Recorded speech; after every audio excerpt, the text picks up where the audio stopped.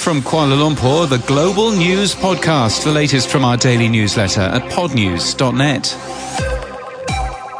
The BBC Global News Podcast's presenter Jackie Leonard and producer Karen Martin spoke at Radio Days Asia in Malaysia. The show, which is also recording a special edition at the event, as I record this, is one of the top-rated shows in many Asian countries with 33 million downloads a month. Unusually, the BBC shared daily download data, the show's audience profile, and a comparison to other podcasts from World Service English. You'll find those linked from our show notes and our newsletter at podnews.net. Tomorrow at the conference, there's a full podcasting track. Pod the North, a Canadian podcast newsletter, launches today, run by Katie Law. It aims to put Canadian podcasts on the map.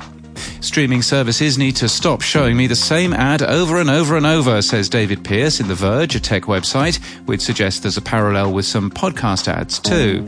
And Acast, a podcast hosting and monetization company, has partnered with El Podcast de Cristina Mitre, a Spanish health and beauty podcast that gets more than 500,000 listens a month. There's a press release that you can read in our show notes and our newsletter in Spanish and in English, and Acast launched in Spain in March.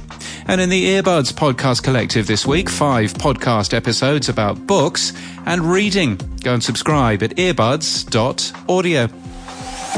And in podcast news, a brand new 7-part podcast miniseries about the lived experience of Parkinson's disease. The Parkinson's Disease Podcast is brand new today from Health Unmuted. It's a short format narrative miniseries that shares important insights and information for the millions of people affected by this condition. Unladylike returns today from Starburst Audio, a feminist lifestyle podcast. It's hosted by Kristen Conger. Today's episode looks at how white Christian women have played a formative role in America's conspiracy culture. And from KSL Podcasts and Lemonada Media, The Letter is a true crime series that follows the tragic events that sent shockwaves through a community and the shocking twist that followed. It's new today, and there's a trailer coming up. And we thank Lemonada Media for their support this month. And that's the latest from our newsletter. To read all the stories and subscribe, we're at podnews.net. Lemonada. It was, it shook the community. It was brutal. It was violent. It was senseless. It was a choice that changed everything. This man has taken so much away from us. We can't even call him a person if he's an animal. A random act of violence.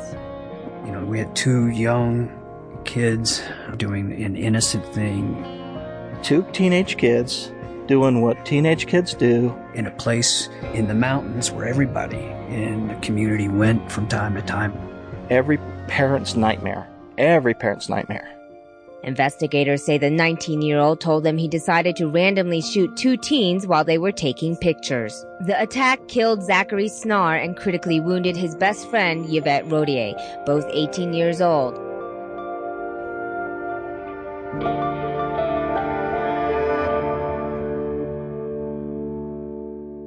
That's the story people heard on the news. The nightmare. And we've come to expect every painful element of this kind of tragedy. When you have that much hatred and anger in you, you become that.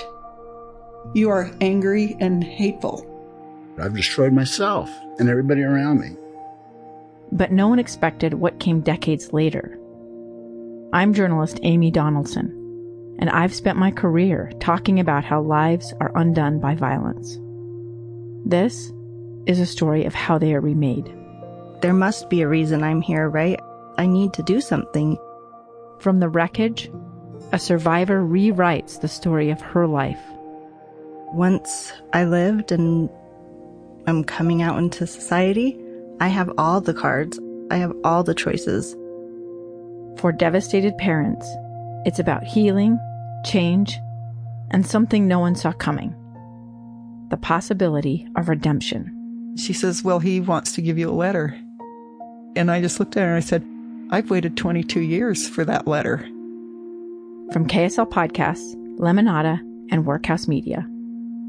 The Letter.